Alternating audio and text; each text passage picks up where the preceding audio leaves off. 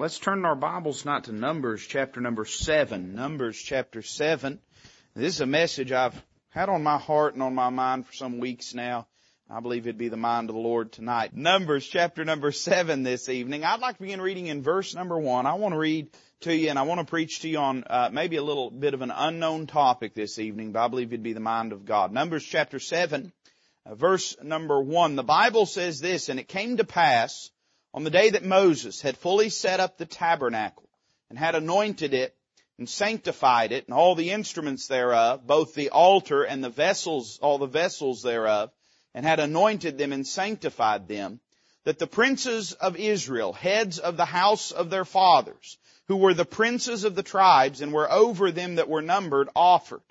And they brought their offering before the Lord, 6 covered wagons and 12 oxen, a wagon for 2 of the princes, and for each one an ox.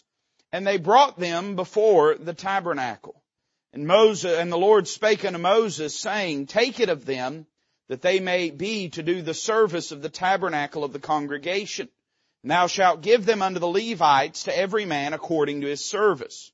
And Moses took the wagons and the oxen, and gave them unto the Levites. 2 wagons and 4 oxen he gave unto the sons of Gershon, according to their service. And 4 wagons and 8 oxen he gave unto the sons of Merari, according unto their service, under the hand of Ithamar, the son of Aaron the priest. But unto the sons of Kohath he gave none, because the service of the sanctuary belonging unto them was that they should bear upon their shoulders." Let's pray together. Father, we love you tonight. Thank you for letting us be here in the house of God. Thank you for the good service we had this morning, the way that you moved and worked in our hearts and minds and lives. And Lord, we're mindful to praise you for what you've done.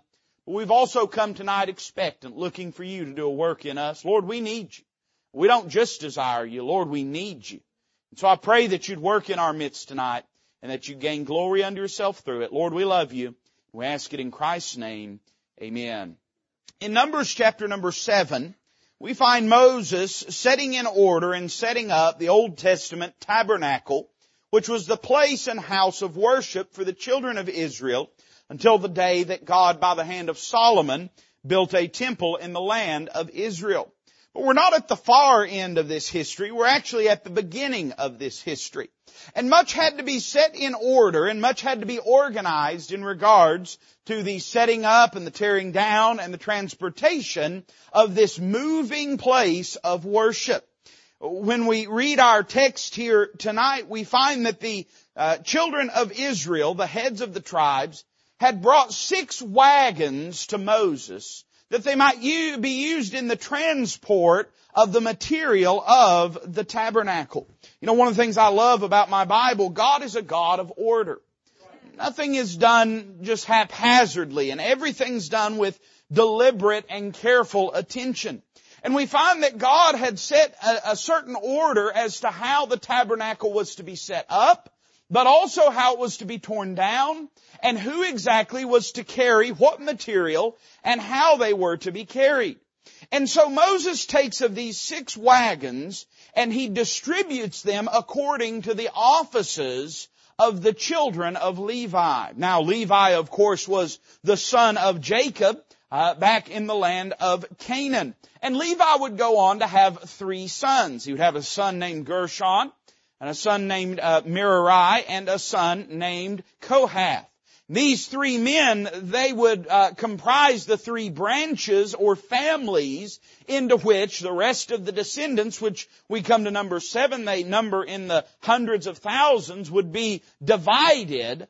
And it would be according to those families that God would distribute their labor and their service. And we find that each of these families had certain responsibilities of what they were to carry. For instance, in Numbers 4, verses 29 through 33, we'll not take the time to read there, but I'll give you the reference so you can read it in your own time. We find that the sons of Merari, their responsibility was to bear the boards and the bars and the pillars and the sockets of the tabernacle when it was moved. I'd remind you that the tabernacle is a sort of temporary structure. It's a sort of tent, but it was not a tent in the way we would think of it, being held up only by a stick or a rod here or there. There was actually a loose constructive structure to the tabernacle, and it was connected by these sockets and bars and pins that were used to hold it together. Well, the sons of Merari, when the tabernacle was taken down and disassembled, it was their job to gather all the boards and all of the bars and all of the pillars and all of the sockets and load them into these wagons and to carry them forth. We find in that same chapter, verses 24 through 26, that the sons of Gershon, it was their responsibility to carry the curtains and the coverings and the hangings. After this loose structure, this sort of skeletal structure of the tabernacle was set up, there were then these vast, large, heavy curtains that were taken and laid over top and staked down, and that was what provided the covering over the tabernacle. And when they disassembled the tabernacle, it was the responsibility of the Gershonites, the sons of Gershon, to gather all these curtains and all these hangings and all of these coverings and to pack them away and to carry them in their wagons. But when we come to this third family, I am struck by a statement that is given in verse number 9. The Bible says in our text that to the sons of Gershon were given a number of wagons. To the sons of Merari were given a number of wagons. But the Bible says in verse 9, but unto the sons of Kohath he gave none. You say, well, preacher, maybe they had nothing to carry. Maybe their burden was so light it was insignificant. But in fact, we find when we study the history that the sons of Kohath, far from bearing that which was least important, they actually bore that which was most important. And far from carrying something that had no weight to it, they actually carried material that had much weight to it. In fact, we're told in Numbers chapter 4, verse 15, when Aaron and his sons have made an end of covering the sanctuary, and all the vessels of the sanctuary, as the camp is to set forward. After that, the sons of Kohath shall come to bury it, but they shall not touch an holy thing lest they die. These things are the burden of the sons of Kohath in the tabernacle of the congregation. Did you notice in that text, it says that after they had made an end of covering the sanctuary and all the vessels of the sanctuary. In fact, the sons of Kohath, it was not their job just to carry the boards and the planks and the pillars and sockets, important as that may have been. And it wasn't their job to carry the curtains and the coverings and the hangings, important as that may have been. But the sons of Kohath, they actually carried the holy furniture and utensils that were used in the worship of the tabernacle. In fact, it would have been the sons of Kohath whose job it was to carry not just the vessels and utensils, but they would have carried the very Ark of the Covenant itself, the manifest token of God's presence in this world and the place where God would meet with His people and would pardon their sins. It was their job to carry the Ark of the Covenant. And if I read my Bible right, I find this, that God gave wagons to those carrying the boards, and God gave wagons to those carrying the curtains. But unto the sons of Kohath He gave none, because the service of the sanctuary belonging unto them was that they should bear upon their shoulders. In other words, Moses says, well, boys, here's some wagons to make your load lighter. Looks at the other family and says, here's some wagons to make your load lighter. But when he looked at the Kohathites, he said, you'll get no wagon, and you'll get no help, and you'll get no relief in bearing this burden. You know, I bet they asked this question. This is what I want to preach on tonight. Where's my wagon? Where's my wagon? You ever feel like you're tasked with carrying burdens in life, and you look at others whom it seems like God will sweep in and intervene in their life and lift their burdens and make their way easier and provide them some relief and some respite from their burdens and their struggles, and you say, preacher, I'm trying to serve God and I'm trying to please the Lord and I'm trying to do my best, but I see others whose loads are lifted and mine just seems to grow heavier. And maybe you find yourself asking the same question, Lord, where's my wagon in life? And why can't I have my burdens lifted off of me? I want you to consider a few thoughts tonight. It may help us to understand a little bit of why this was done and what is meant. You know, when I look at this passage of Scripture, the very first thing that had to come into the notice of the Kohathites was the bestowing of the burdens that God had. You know, I'm sure they would have probably said, Lord, you ain't got to give me a wagon, just take away my burden. You ever feel like that? Sometimes I look to heaven and say, Lord, I don't need a miracle. I just need some mercy. Amen. I don't need you to come move a mountain. I need you to quit leading me at the foot of them. God, I'm not asking you to part the Red Sea. I'm just asking you to give me a boat. Lord, I'm just asking for a little help. And I'm sure that the sons of Kohath probably looked at the burdens as they were distributed and thought to themselves, why is it that God has put this upon us? No doubt we often consider the question, Lord, why do I have to suffer under this? And I see others who often are less faithful, less dedicated, less consecrated, that seem to not have to experience the same struggles. But I note when I read my Bible 2 things that gives me encouragement. I'd say number 1, it is obvious that these were distributed differently. The Bible makes it abundantly clear in our text, verse 7, 2 wagons he gave unto the sons of Gershon. Verse number 8, 4 wagons he gave unto the sons of Merari. And verse 9, unto the sons of Kohath he gave none. I'm going to tell you an obvious truth, and you may not need to hear it tonight, but the reality is we don't all bear the same burdens. We don't all go through the same thing. And I think to myself, now, here is the sons of Kohath looking at the sons of Gershon and saying, they got 2 more wagons than I've got. But then here's the sons of Gershon looking at the sons of Merari and saying, but they got 2 more than I've got. And can I tell you something? It is folly to spend your life comparing your burdens to everybody else's burdens. It will help you a lot more to recognize that this is a fact of life. Not everybody's going to go through the same thing. Not everybody's going to bear the same thing. And it ain't because God loves this one and He don't love that. And it's because God's doing something in each individual distinct life, in providence, in purpose, and in perfection. When I read this, I note that they were distributed differently, but then I notice this, they were distributed deliberately. Now you're going to say, well, preacher, why do you say that? I mean, the sons of Kohath, surely they could have used for their burden to have been alleviated. But I notice when I read this, I notice that God was very deliberate in how He distributed these wagons. I mean, it wasn't just simply that the sons of Merari showed up first, so they got 4, and the sons of Gershon showed up second, so they got 2, and the sons of Kohath showed up, and they're fresh out of wagons. No, it was deliberate how God distributed these burdens. Can I tell you, everything God does, He does deliberately. I see that to those that were carrying the heaviest load, the sons of Merari carrying those gold-covered boards and bars and pillars and sockets, He gave them 4 wagons. You say, preacher, why? Because they needed 4 wagons. I find the sons of Gershon carrying those, no doubt, heavy curtains of badger's skin and the heavy tapestries that were part of the covering of the tabernacle. I mean, He gave 2. He didn't give 4 because they weren't carrying the bars and the boards, but He gave 2 because that was necessary for the work. And listen to me carefully. Just as deliberately as He gave the 4, He kept back the rest. He was as deliberate in giving the sons of Merari 4 as He was in giving the sons of Kohath none. Here's what we sometimes think. We sometimes think God gets a little slack in the administration of this universe, and we sometimes look at it. I know I do. You may not. You probably don't. You're probably more spiritual than me. But sometimes in my fleshly moments, I look at it and I say, God, do you know what you're doing in this situation? God, do you know what you're doing in my life? God, why is it that I have to deal with this and they don't have to deal with this? Why is it that I have to struggle under this heavy load and they don't have to struggle under this heavy load? We often look and say, God, if I had the liberty they had, I'd do 100 times more with it than what they've ever hoped to do. But here's the reality. The God that put the burdens where He put them did it on purpose for a reason, and He knows what's best. It's not an indictment against the sons of Kohath. In fact, we'll find that it was great privilege that God gave them.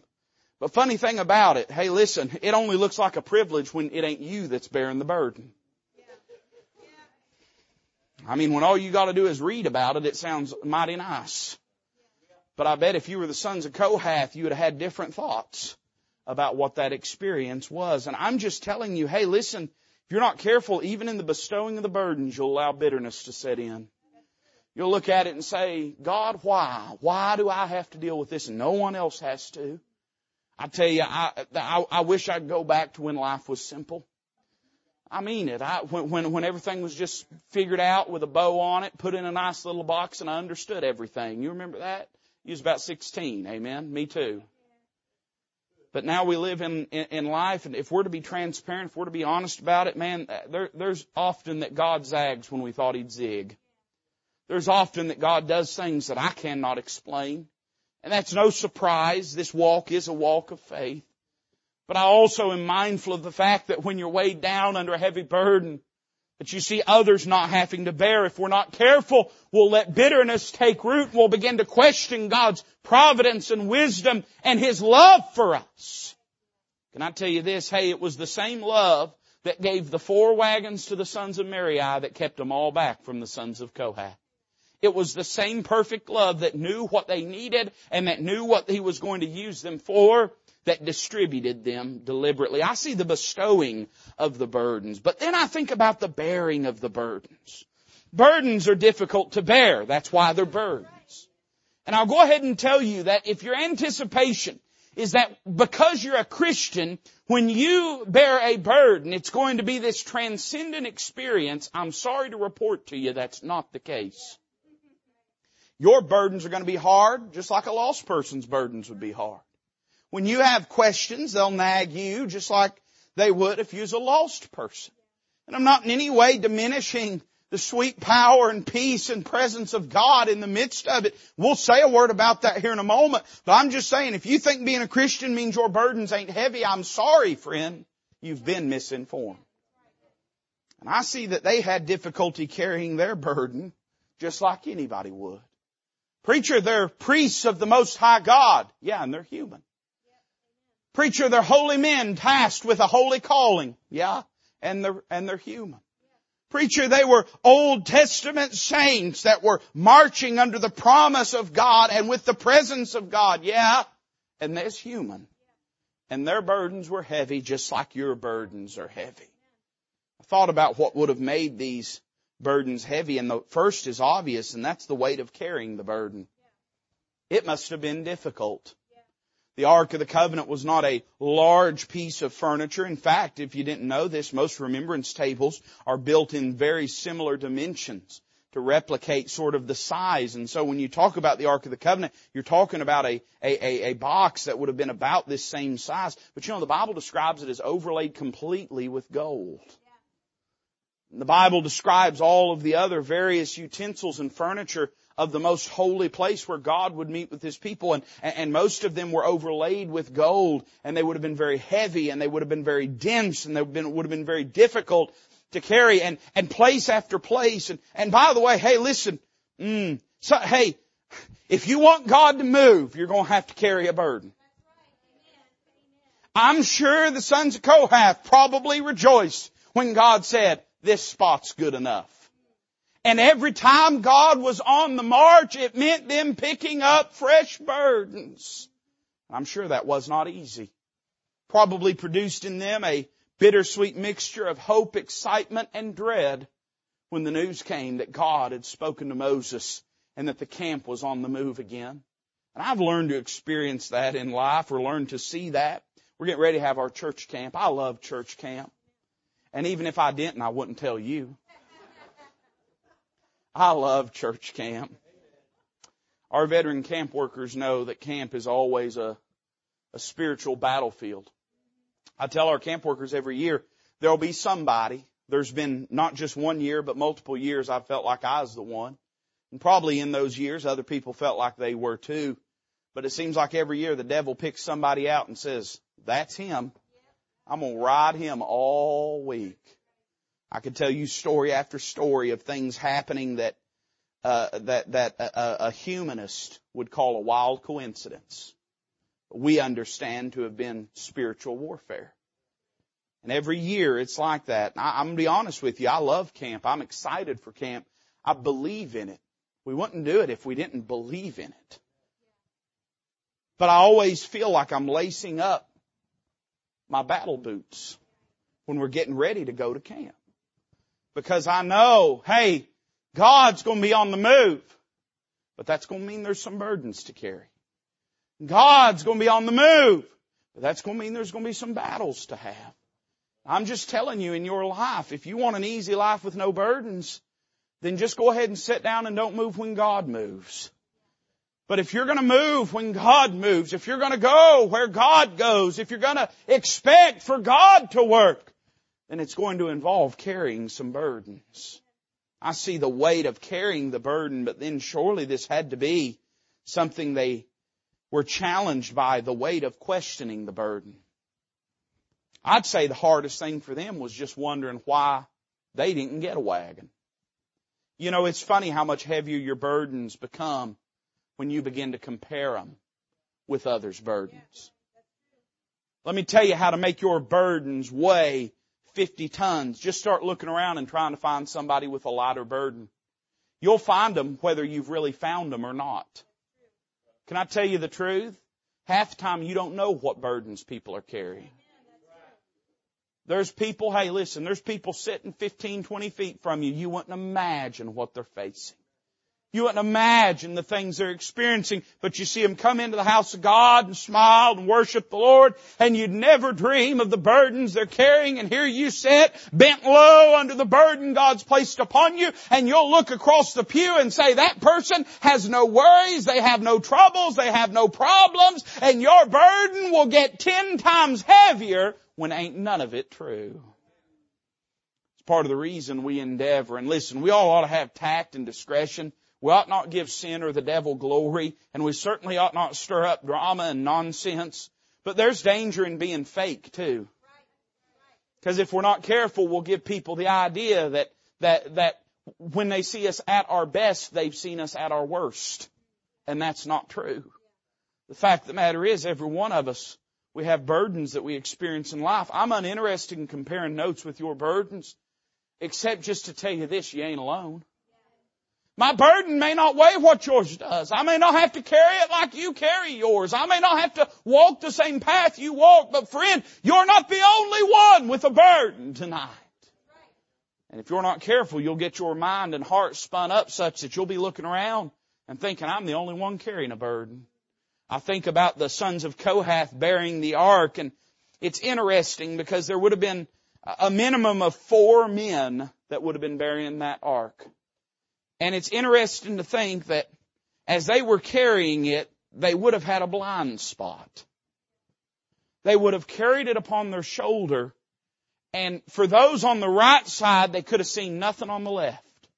And for those on the left side, they could have seen nothing on the right. I remember years ago going to the Outer Banks fishing trip with some buddies, and we all piled in the back of this little Dodge hatchback. And I was the lucky one that got to ride in the back with the fishing cart. If you don't know what a fishing cart is, it's a big aluminum cart that you put a cooler in. And there's 2 things I'm going to say about that trip. I'm going to say this.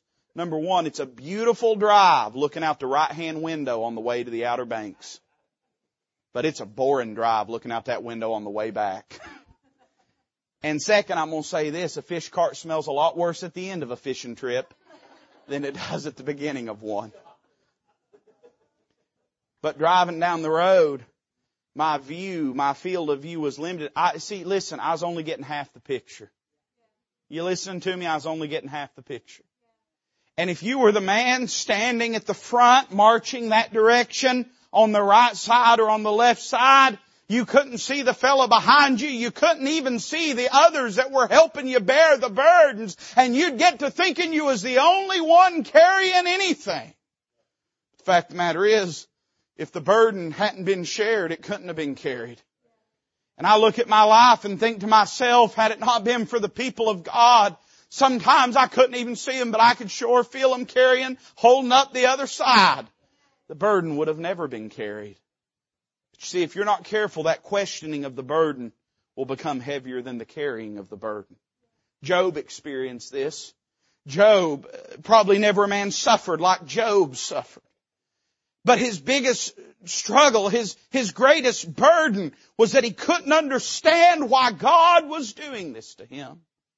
All throughout the book of Job, his major complaint is, I don't understand what God's doing. I can't find Him. I can't figure Him. I can't change Him. And here I am just simply at His mercy. And here I am just waiting for Him to make Himself known. Hey, by the way, God did make Himself known.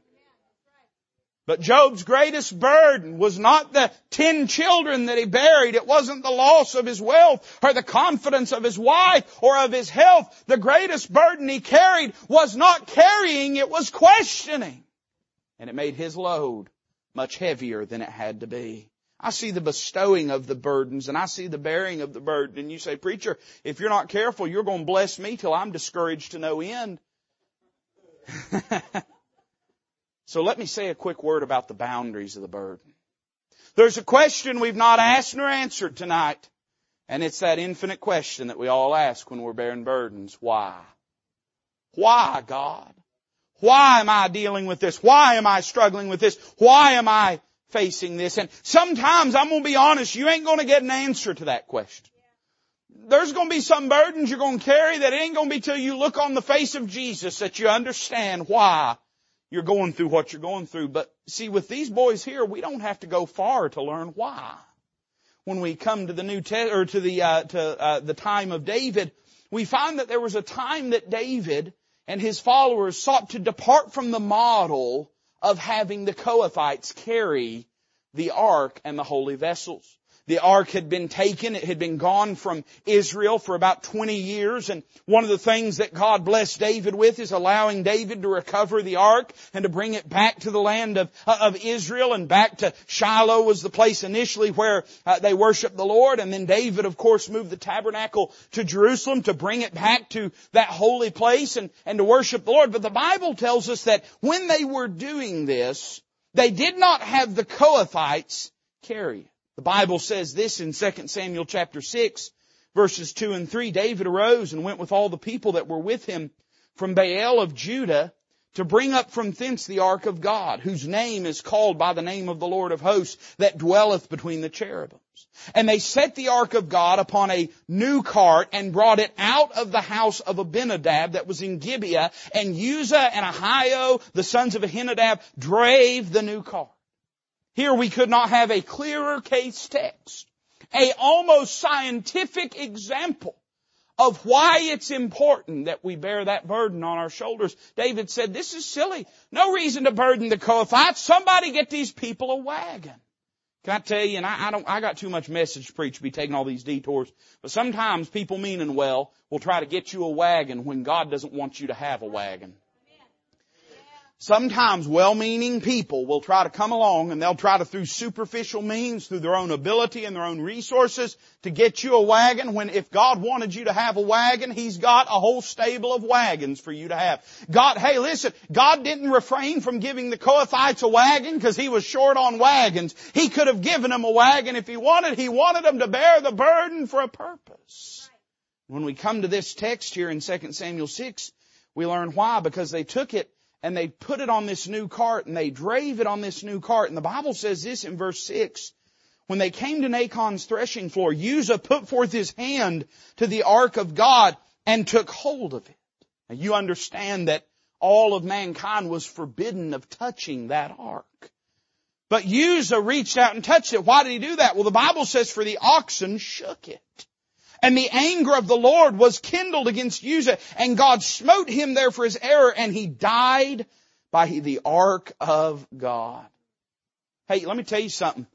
That burden may be protecting you far more than you realize.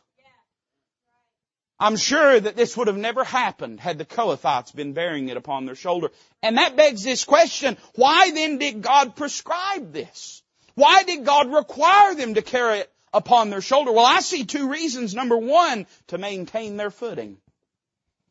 The moment it left their shoulder, the first bump in the road, and the ark of God was getting tossed around.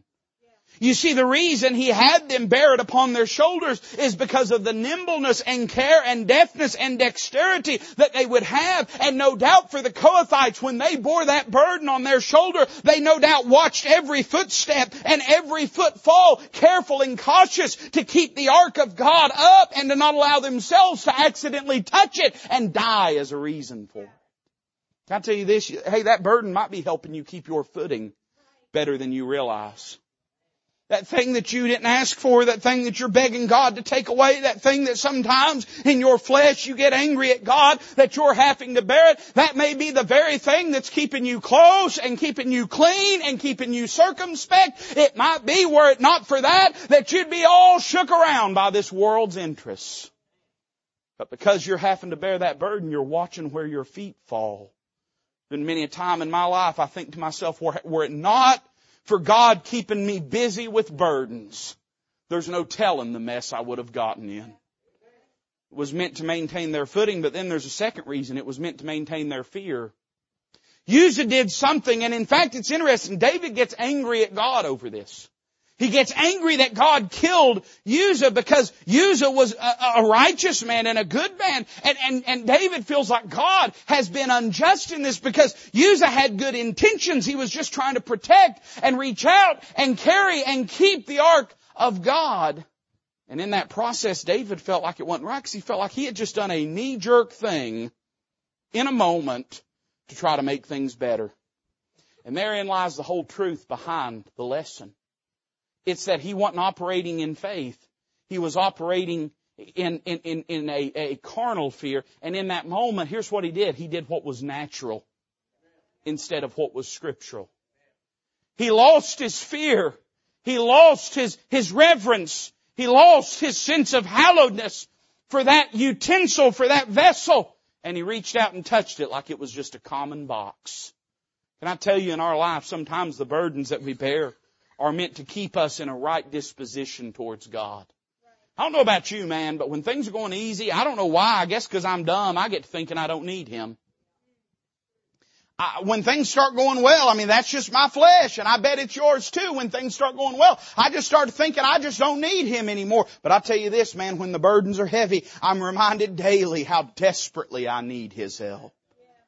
Hey, there were some boundaries of this burden, but then I would say this tonight, there were some blessings of this burden too. There were some things they enjoyed because of how they were to carry this burden that no one else got to enjoy. And listen, I'm not suggesting you ought to treasure your burdens, but you ought to praise Him for them. I'm not even saying you ought to enjoy your burdens, but you ought to glorify Him for them because He knows what He's doing. I think about two things they enjoyed because of the nature of their calling. One of the things that's interesting in Numbers 10, again, God's a God of order, and everything that they did had careful direction and prescription for how it was to be carried out. And even whenever the camp moved, there was an order in which the camp was commanded to move. And it's interesting when you study it because this is the order in which the camp would move. You remember there's 12 tribes of Israel. The tribe of Levi is essentially replaced by the half tribe of Manasseh. And so there's 12 tribes for the children of Israel. And listen to how whenever the whole camp would set forward and move, listen to the order they moved in. The first thing that would happen is the tribe of Judah would go forth. It's in my message, but Judah means praise. Judah always went first. When God was moving, praise went first. When the camp was on the march, praise went first. The preacher, I want God to start moving. Go ahead and praise Him. He'll start moving. Judah would go first. They'd be followed by Issachar, the tribe of Issachar. The tribe of Zebulun would then follow. Behind them would come 6 wagons. 4 for the sons of Merari and 2 for the sons of Gershon. That would be carrying and bearing all of the structural material of the tabernacle. Behind them would be the tribe of Reuben. Behind them the tribe of Simeon. Behind them the tribe of Gad. Then would come the sons of Kohath bearing the ark. Behind them would be the tribe of Ephraim. Behind them the tribe of Manasseh, and then Benjamin, and then Dan, and then Asher, and then Naphtali. I don't know, we live in a day of Common Core math, so I'll talk slow, amen, but let's just do a little math. That'd be all right? Judah, Issachar, Zebulun, Reuben, Simeon, Gad. That's 6, isn't it? Then the sons of Kohath. After the sons of Kohath, Ephraim, Manasseh, Benjamin, Dan, Asher, and then finally Naphtali. See, here's the thing. When they were on the move, the Ark of God was in the dead center of the procession. Now, that may not mean a lot to you. You may say, well, preacher, maybe there's some deep spiritual reason for that. No, but there's a real deep safety reason for that. They're a massive group of wandering individuals. They are exposed. They are in the elements. And no doubt God had placed the ark in the midst, not only that it might be a safety for the children of Israel, but that they might be a safety for them. And here's what I'm saying. There was no one that was safer than the sons of Kohath. Bearing their burdens, they had everybody watching their back. bearing their burdens there with their hands and arms upon these responsibilities and these burdens. The men around them knew they could carry no weapon. They could offer no fight. They could engage in no flight. They were simply at the mercy of those around them. And so God put them where they were safer than anyone else. Preacher, I don't like this burden. I don't blame you. I don't like it for you either, and I don't like mine either, and I hope you don't like mine for me. But can I tell you this? We're never safer than when we're in the heart and center of the will of God. And when we're bearing a burden that we've prayed for God to take away, and He won't do it, then we know that at least in the matter of the burden, we're in the will of God. You're never safer than when you're in the will of God. They were safer than anyone else, but then I'm struck by the fact that, when the presence of God would move with the camp, it would move before, in front of the camp. But whenever God would meet with Moses, He actually says in the Old Testament that the establishment of the mercy seat was His seat and His throne. And that this would be the place where He would meet with the children of Israel. He would meet with the high priest. He would accept the atonement for their sins as it was given. This is the place where God sat down on earth and met with His people. You think about these other Israelites, some of whom would have been miles away from it. But to those bearing the burden, they're only a few inches from where God meets with His people. Hey, let me say it this way. They were safer than anyone else, but number two, they were closer than anyone else. They got to see things no one else got to see. They got to hear things no one else got to hear. They got to feel things that no one else got to feel. They were closer to God than anyone else except Moses could have hoped to have been. And it was all because of the burdens that they were bearing. I don't think it's some great badge of honor to bear burdens. If it is, I'll let you have my badge. Amen. I'll honor you with it. I don't think that we ought to look at every burden and say, oh, goody, I guess there's a good thing coming my way. I'm not so naive as to think our mind works that way. But if I read my Bible correctly, we ought to recognize at least this simple truth, that when God puts us in a place and puts on us things that we can't carry, it's because He plans to sidle up beside us and help us carry them. Paul learned this truth. He described a messenger sent from Satan, a thorn in the flesh, a messenger sent to buffet him, some malady that he experienced, and the Holy Ghost is deliberate in its ambiguity concerning the nature of it. But evidently this thing in Paul's life was such a burden that he prayed 3 times for God to take it away. And I don't think that's saying that he just 3 times over a meal he asked God to take it away. I think what Paul's saying is 3 times that went on and then off my prayer list. 3 times it went on my prayer list, and twice I thought I had peace to deal with it. I thought I had peace to accept it, and then it just got too heavy again, and I brought it to God, and I asked God again to take it away. God's answer to Paul is simply this: no. No. No, Paul. A lot of commentators believe it was a eye malady, ophthalmia, which is a bit of an ancient term, outdated in a medical sense, but essentially that he was going blind. We would liken it today to like macular degeneration, where his eyesight is just diminishing more and more and more. And in fact, when you study Paul's writings, you find that the only time that we know of, at least, that he wrote and did not use someone else to pin it down. He describes how when he wrote to the church at Galatia, how large of letters that he wrote. And he doesn't mean the volume of the book. The book of Galatia is not a big book of the Bible. He's talking about the big clumsy characters that he wrote in. Hey, by the way, isn't it a precious thought that God can write even in big clumsy characters? Some of us are big clumsy characters. Amen. God can even write in big clumsy characters. And God used Paul to do that. And I'm sure Paul thought to himself, now, if I didn't have this malady, imagine, God, what all I could do for you. Paul would later on, to some degree of his own choice, and certainly by the hand of providence, would find himself in jail for the witness of Jesus Christ. And no doubt Paul thought, imagine how many churches I could be planting. Imagine how many people I could be winning to Christ.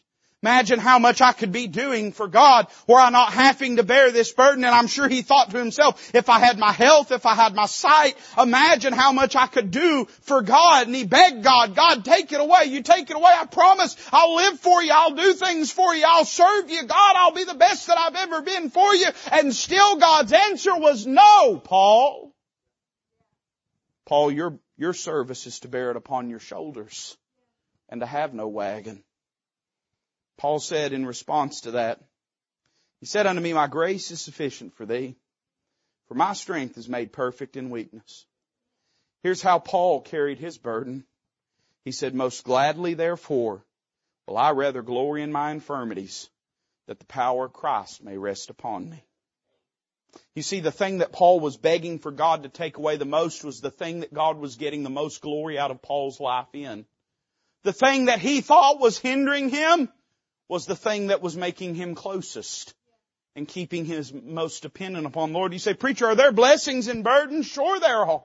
And I'm not saying that I desire them, and I'm not saying you should desire them, but I'm saying if it's the lot and portion of God, you can either get bitter about it or you can trust in the Lord and say, God, I'm going to look to you and see your purpose in what you're doing.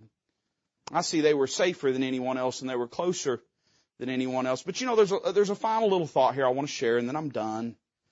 I want you to turn with me. I didn't have you do that with the other text, but turn with me to 1 Chronicles 23. Would you do that? It's easy to find right before 2 Chronicles. If you can find that, you'll be all right. Amen. 1 Chronicles, chapter number 23. Now, many long years have passed. David is getting ready to die. And he is instructing to Solomon how he needs to set up the tabernacle after his death. Of course, God will use Solomon. It won't be a tabernacle then. It'll be a temple, a permanent structure. And before David died, he set all these instructions in order by the wisdom of God so that all Solomon had to do was just step in and just start building. You know, that burden, that presents a question to me. Now think about these three families, the tribes of Levi. The sons of Merari, the sons of Gershon, the sons of Kohath. All of them, part of their chief responsibility is to move the tabernacle. But what happens when the tabernacle moves no more? The Bible says in verse 25, David said, the Lord God of Israel hath given rest unto his people, that they may dwell in Jerusalem forever. And also unto the Levites, they shall no more carry the tabernacle, nor any vessels of it, for the service thereof. Let me just in closing notice the beyond the burden. What do you mean, preacher? Well, listen, I know it's difficult. We don't understand everything about the bestowing of the burden. I understand the difficulty of bearing the burden. I understand there's boundaries that are bestowed upon us in the burdens. I know there's blessings in the burdens. But let me say, thank God, there is a beyond the burdens. You ain't going to carry that burden forever. God didn't say, all right, now put it on your shoulder and march in circles because I enjoy seeing you struggle. When they got to the place of permanent residency, God said, lay them burdens down, you'll carry them no more. You and I, we are tent dwellers in this world. Pilgrims, strangers, sojourners. And as such, when we're marching through the wilderness of this world, there are burdens to carry. But thank God there's coming a day that we can lay those burdens down. And I see there's rest after the burden. I don't know when that'll come for you. It might not be till you get to heaven. I hope that's not true. I hope your burdens get lifted from you a lot sooner than that. But you know, I was reading a passage the other day. Paul pinned down, he was talking about us in this life and the brevity of this life and our attitude towards it. And he said this, he said, for our light affliction, there's people would quit church over saying that to him. I'm serious. What do you mean my light affliction? Preacher, don't you know? Hey, this is what Paul said. Paul said our light affliction. Well, he must have not known anything about suffering. He'll hit you in the mouth, you get to heaven. Amen. Don't think you won't do it. He about hit a high priest in the mouth in the book of Acts. Amen. I wouldn't mess with him. Hey, he struggled. He suffered. He said, our light affliction. Say, well, preacher, it may be a light affliction, but I've dealt with it all my life. He said, which is but for a moment. But for a moment. Worketh for us a far more exceeding and eternal weight of glory. He in the book of Romans talked about how that our sufferings are not worthy to be compared to the glory that shall be revealed in us. Preacher, you don't understand what I'm going through. I understand heaven will fix all of it. Preacher, you don't know the tears that I've cried. No, but God's put them in a bottle. And He'll be no man's debtor. And I promise you heaven will be worth it all. Paul said it ain't even worthy to be compared. If we could see heaven for what it is and understand, you say, preacher, lo, these many long years I've carried this burden. Well, I got good news for you. You're going to spend a lot more time in eternity with no burdens than you've spent in this world with all these burdens. And there is rest after the burdens. But then I thought about this. I just think about things sometimes. When I need to think about things, I don't. I just thought about this. So what they do? Their job is to carry the tabernacle. Now they don't have to carry the tabernacle. What do they do? Well, the Bible tells us earlier in this chapter at the beginning of it in 1 Chronicles 23, listen to what it says. Verse 1, so when David was old and full of days, he made Solomon his son king over Israel. And he gathered together all the princes of Israel with the priests and the Levites. Now the Levites were numbered from the age of 30 years and upward, and their number by their polls, man by man, was 30 and 8,000, of which 20 and 4,000 were to set forth the work of the house of the Lord, and 6,000 were officers and judges. Moreover, 4,000 were porters, and 4,000 praised the Lord with the instruments which I made, said David, to praise therewith. And David divided them into courses among the sons of Levi, namely Gershon, Kohath, and Merari. Say, preacher, what are you getting at? I'm saying this. They spent all those long years, their daddies, their granddaddies, their great-granddaddies, whose job was to carry a heavy burden through a dry, hot desert. But when they finally get to the place of rest, they lay their burdens down, and now their job is not to carry that burden anymore. Well, what are they going to do? What's their job going to be? God sticks a harp in their hands and says, I just want you to sing unto me and praise me and glorify me. I would say this, there's rest after the burden, but praise God, there's rejoicing after the burden. Think about it. Hey, there came a time that their only job was just talk about how good He was. Just to praise Him for how good He was. No more burdens to carry, no more heavy weights to have to carry through life. Their only job is to sing of His goodness and grace and mercy and faithfulness, and their whole job is just to rejoice in Him. I'll tell you this, twofold truth, and I'm done tonight.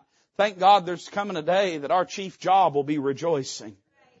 Oh, I understand. I don't have no delusions about us in white robes with wings and halos in heaven in some choir. I understand. I can read my Bible. But listen, if you think for one moment that heaven's going to be a quiet, demure, composed place, you need to read your Bible. It ain't a place. Hey, listen, it ain't a place. The Bible goes out of its way to describe a period of time where it was silent in heaven. You know what that tells me? God made note of it because normally there's a lot of noise going on in heaven. And when we read through the book of Revelation in the presence of God, hey, there's shouting, there's weeping, there's singing, there's rejoicing, there's praising. And thank God there's coming a day where we ain't going to have no more burdens to bury and to carry anymore. But all we'll be doing is praising Him. But let me also make this application, not only in the life to come, but in this life. There's rejoicing after the burden. See, right now you think all you'll ever do is carry this burden. You can't see a way out of it. You can't see a way it can change. And you think this is the only thing that you're ever going to experience. There's going to come a day you're going to stand up in the house of God and lift your hand towards heaven. If you're honest with the Lord, you will. And you'll have to say, I never thought I'd see it through, but God saw me through. Once you lay them burdens down, and I'll say this, you don't have to wait till you lay them down to rejoice. You can rejoice even while you carry them. But certainly there's going to come a day, it ain't always going to be like this. I don't know when and I don't know how, and I know if nothing else, heaven will fix it all. But I'm just here to encourage you tonight to say this: those burdens that you despise, that you don't understand, that you pray and beg God to take away and He's not done it. I'm not asking you to love those burdens, but I am asking you to lean on the God that gave them to you and to love Him and trust Him that He has a purpose in it and His ways are perfect. Let's bow together tonight as a musician comes. I just want to give you an opportunity to pray tonight. If God has spoken to your heart, would you meet Him down here? You might be dealing with things I don't have a clue about. Wouldn't surprise me if that was true. Things that you've told nobody about, or maybe things that you have shared with many others. But whatever it is and whatever that burden is, won't you carry it right down to the altar and bring it to the Lord and ask God to give you the right spirit and perspective, the faith, the rejoicing, the joy that you need and that only comes from Him. Preacher, where's my wagon? Well, I'll tell you this. If God hadn't give you one, it's because He's going to walk right beside you and help you carry it the whole way. The altar's open. God spoke to your heart. Would you meet Him down here? The altar's open. I invite you to come. God spoke to your heart. Meet Him.